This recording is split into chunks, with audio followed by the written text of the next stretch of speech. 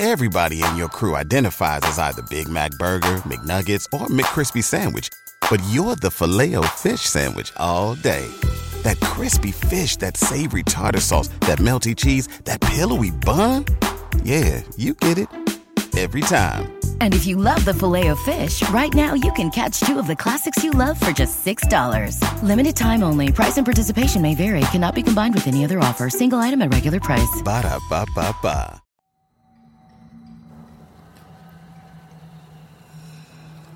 Last time on Frightful, we explored some fascinating and compelling cases in which people had seemingly been saved from death by a ghost. And with multiple witnesses, it makes these cases even more dazzling. But tonight, we conclude our exploration of this topic with two cases that particularly give me the creeps, because they involve home invasion. I'm Peter Laws, and tonight, on Frightful, we explore Saved from Death by a Ghost. Just a note before we move on. Our final two stories involve home invasions, one of which includes a sex killer. And I just wanted to mention that because that sort of thing can be triggering for some listeners, so just giving you the heads up about that. Thank you, everybody. Thank you very much. Brad Steiger is a paranormal author and researcher, and over the years he has gathered many eyewitness accounts of the supernatural, including this one, which was told to him in 1992. Steiger was leading a seminar in San Diego that day, and afterwards he was speaking with his wife Sherry. And while he and Sherry were chatting, one of the attendees of the seminar came up to them both. Hello. May I speak with you? Yes, of course. And Steiger calls her Margaret G. Margaret told them about an incident that happened to them that is both wonderful and terrifying. It was late when Margaret was sitting at home. She was laid back in her recliner chair with a newspaper stretched across her lap. But she wasn't reading it much. She was so tired that night that she kept nodding off until she heard a sound. She flickered her eyes wide and turned her head in the direction of Sissy's bedroom. Now, Sissy was Margaret's daughter, who was 3 years old at the time. And sure enough, Margaret realized that the sound was Sissy whimpering in the bedroom. At that precise same moment, she heard another sound, only this one came from the alleyway at the back of the house.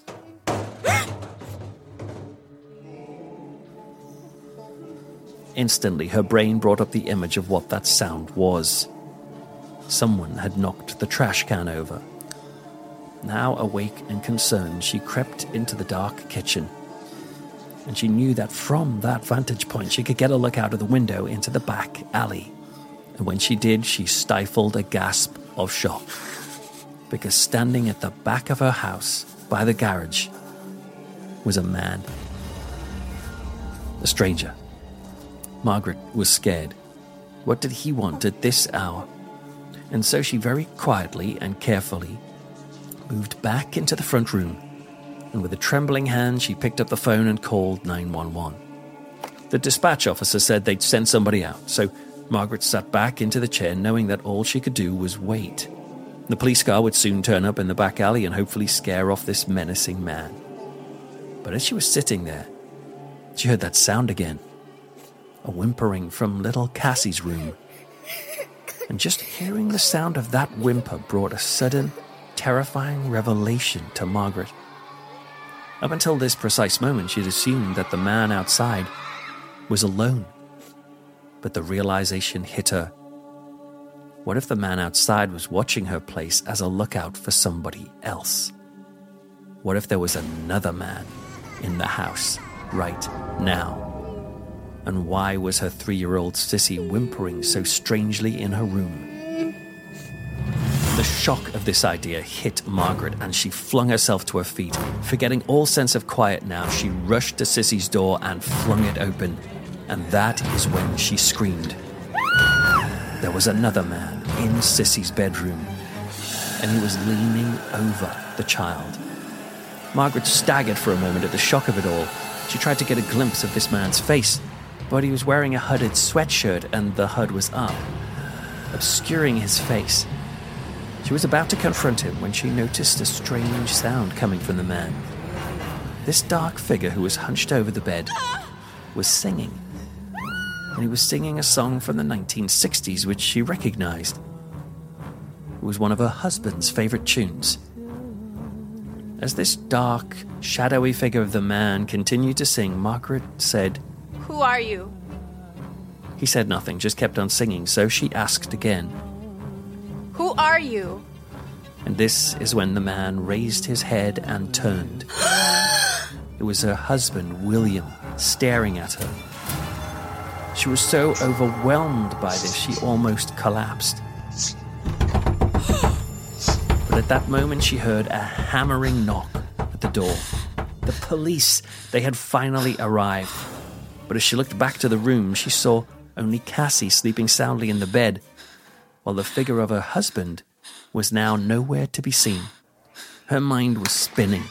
Margaret rushed to the door and let the police officer inside, and he said he was checking in to see how she was doing, and also to confirm that there really had been a man standing in the alleyway behind the house. And he told her that this man was a known burglar, and that he had a series of convictions for home invasion. They apprehended him because they could clearly see he had targeted her house as the potential next place to get inside. Margaret was still in shock at what she had seen in the bedroom, but she was deeply grateful for what the police had done. But then the policeman said something chilling. "The man outside your house tonight is a bad guy. Most burglars, they sneak into homes and steal things, slipping away without being seen, but this man is different altogether. He's a sadist. And if he'd thought that there was a woman alone in this house, he wouldn't have only taken things from here. He would have hurt you. And judging by his record, he'd have no problem hurting any kids you had in the house, too." My God. Yeah, it's scary. I'm afraid the man had gotten right up to your house. He'd been peeping through the windows, ma'am, so it's great to know your husband was home tonight. Wait, what did you say? I said it's good your husband was home. Seeing your husband put this guy off. My husband? My William? Yes. The guy outside said he was peeping through the windows of the living room. He said he saw you sitting in the chair, and then he saw this big man standing next to you. Then he tried to get into the child's bedroom, but he saw your husband had moved in there and was singing to her. The burglar saw my husband too? Yes, ma'am. And just as well he did. Officer, did he say what my husband was wearing by any chance?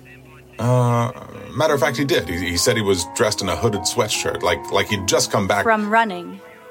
That's right. Thank God he was in the house. Hey, where is he now? Doesn't he want to talk to us about what happened? Did he go to bed? Officer, my husband, William, is dead. Wait, what?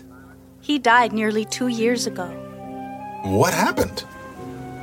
He was jogging on the beach with some friends, but they decided to make the run harder by jumping over stuff, like hurdles, you know? They saw rocks jutting out of the water, so they started leaping over them. Only the waves made it hard to plant their feet, and William, he slipped and fell just as a wave came in, and it sucked him out.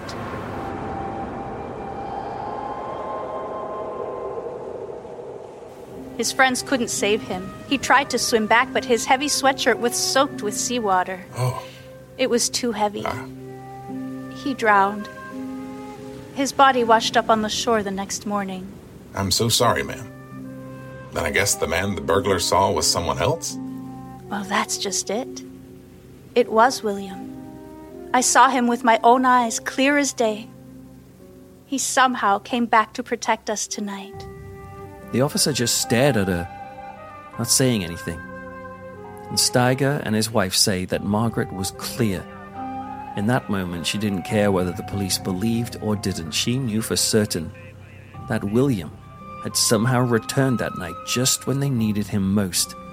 Margaret said, "I will never forget that tiny glimpse I got of his face and the beautiful sound of him singing over little Sissy." And she also added that her husband had not only brought protection to them that night, he had gifted her with something priceless, Something that meant everything to a single mother still struggling with the grief over her husband's loss.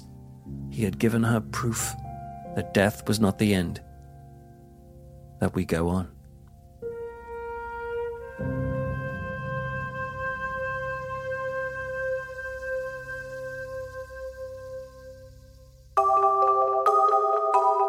If you got a summer anthem, how about this one? Summertime and building credit is easy. Yeah, okay, you can shoot me now. But all jokes aside, I think you'll be singing all summer long with a secured Chime Credit Builder Visa credit card. You'll probably start dancing too at how easily and safely you can build your credit score using everyday purchases or on-time payments. I bet you'll be whistling and doing cartwheels when you find out that there's no annual fee or interest or even a credit check to get started. And you can use Chime everywhere that Visa credit cards are accepted and access more than 60,000 fee-free ATMs, which is more than the top 3 national banks combined. I'm impressed with the feature that gets you paid 2 days earlier, plus a fee-free overdraft and the ability to send and receive money from others no matter what bank account they use. So get started at chime.com/frightful. Yeah, that's chime.com/frightful. Chime.com/frightful. The Chime Credit Builder Visa credit card is issued by Stride Bank N.A. member FDIC. Chime checking account and $200 qualifying direct deposit required to apply. Out-of-network ATM withdrawal fees may apply. On-time payment history may have a positive impact on your credit score. Late payment may negatively affect your credit score. Results may vary.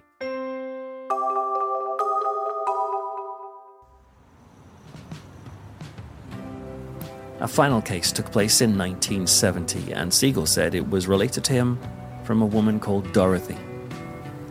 She got married to a man called David in 1970, and like many young couples, they didn't have a lot of money starting out. It meant that they had to live in a fairly deprived area of Kansas City. When they moved into their new house, it was a mixture of excitement and nervousness about the new neighborhood. Each of these houses were around 70 years old, and they looked neglected and run down. But they said to one another, this is only for a while. One day we'll get out of this neighborhood, we'll get a better house. But for now, this was home.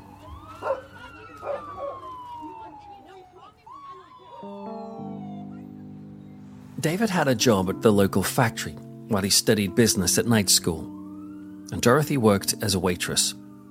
Because of the neighborhood, David insisted that Dorothy only ever do a job where she could get home before dark, and so she would get home about 2 hours before David did, while it was still light. David's insistence for this was not just him being an old traditionalist, but rather they had seen a disturbing news report, and it was deeply troubling. Young women in Kansas City were being attacked by a rapist who also used a knife to wound his victims. He'd done this to about 6 women, and he had murdered one of them. And the epicenter of these attacks was their new neighborhood. And so they'd just pray that nothing bad would happen while they waited. And it didn't. But then, October came.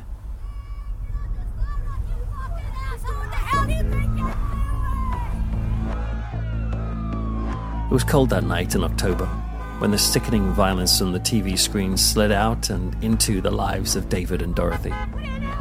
David was studying at night school as normal, and Dorothy was keeping his dinner warm in the kitchen. He'd usually not eat his evening meal until about 10:30 p.m. on those nights. Dorothy was in the living room, sitting back and reading a book. Her feet were bare and resting on a footstool. She'd been on them all day and needed the rest. And as she read, she kept an eye on the time. At about 10 minutes to 9, she decided she would double-check on David's meal in the oven to make sure it hadn't dried out. And that's when it happened. She walked towards the kitchen door, which led from the living room into the kitchen. But as she moved towards it, she felt the most bizarre sensation, like she had been hit by some sort of invisible barrier. A wall that held her back and stopped her going through the open doorway. Not only did she feel this invisible wall pressing into her chest, but to her horror, she could feel invisible hands grabbing her arms and pulling her backwards. She was terrified, but also baffled, thinking, am I losing my mind? She pushed herself forward to test it again, and again the barrier threw her. This time with such incredible force that she went skittering back and stumbled into the living room, toppling over and landing hard on her knee. In her account to Steiger, she makes a point of how she was a confident 22-year-old at the time.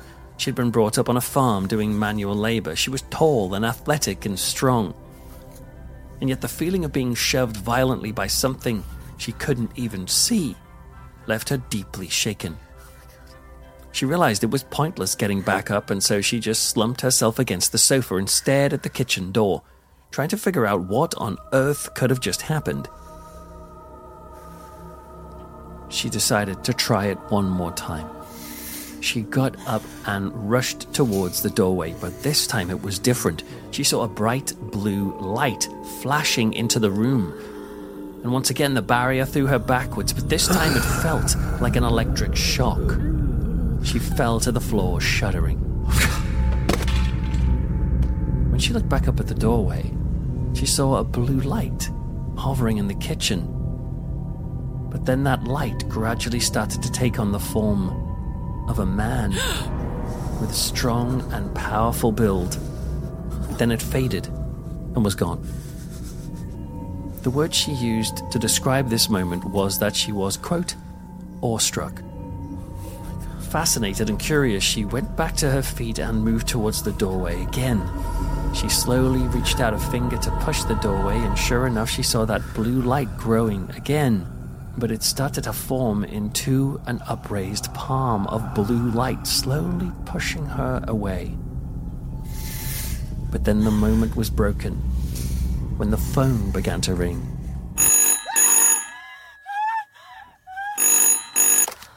She picked it up with her eyes fixed on the mysterious doorway opening to the kitchen. The voice on the other end said it was Pearl, their next-door neighbor, but what she said next was frightening. Dorothy, don't speak. Just listen to me. These houses are all built in exactly the same style, so I know where your telephone is. So I know you must be near the sofa. So listen to me. You have to sit there and talk to me, and whatever you do, do not move away from that sofa. Do you hear me? Do not move. Dorothy was, as you can imagine, totally confused. She'd only just had a powerful experience of the paranormal, but now her neighbor was making this strange call, telling her not to move. But Dorothy did as Pearl said. Yet it was what Pearl said next, which was truly disturbing. Listen, don't be scared, all right? But, honey, I'm looking across at your house right now. Listen to me, Dorothy. There's a man standing in your kitchen. I can see him clearly through the window. He's holding a butcher knife, but he's waiting by the kitchen door. I think he's waiting for you to go in. Dorothy risked a whisper and said, Do you think that's the rapist, the killer we saw on the news? Definitely. So just sit tight. Pearl told Dorothy that she had already called the police as soon as she saw the strange man through the window. And sure enough, within a few minutes, the air filled with the sounds of police sirens racing down the street. Dorothy was frozen to the spot, with her eyes fixed on that open doorway, just wondering if she would see that figure of that serial attacker stepping into view and maybe even rushing into the living room. But what made her jump was not the intruder, it was the front door being hammered by police officers. And around the same time, she said she heard a huge commotion erupting just outside of her kitchen. Dorothy told Siegel that her husband David came home at just around this time and was horrified to see the police gathered around their house, especially when he saw them slapping handcuffs on a man and marching him away. He rushed into his home and flung his arms around Dorothy, saying, "What happened?" The policeman came up and explained the situation. They said that this was indeed the serial sex killer who had been terrorizing this particular part of Kansas City. But the officer said that this killer was a little man with a thin, slight frame. It seems that he had seen Dorothy and wanted her. But he'd been watching her reading in the living room, and he was intimidated by her height. He was worried that if he was to step up to her in the living room, she'd see him too quickly and she might get away or even overpower him. So his plan was to wait in the kitchen until she walked in, and then he would leap on her from behind in total surprise, and then he could get to work with the knife and incapacitate her. Eventually the police left, and Dorothy and David were back at home again, David being filled with thanks that she hadn't gone into the kitchen.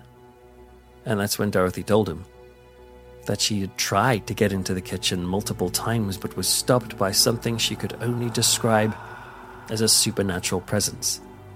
David was amazed, and he was sure it was some sort of guardian angel watching over her. Dorothy wondered if it might be some sort of ghost. But whatever it was, even if it was a figment of her imagination, why did it come at the precise moment to keep her out of that room? Because it came, it saved Dorothy from a horrific experience and possibly even saved her life. You know, if you speak to most people on the street and ask them, you'd find that they would have no desire for a ghost to appear for them on a lonely road, or in their car, or in their home or kitchen. And yet the cases we've explored tonight suggest that there may be moments in our lives when that is exactly the thing we need. I'm Peter Laws, and you've been listening to Saved by a Ghost on Frightful.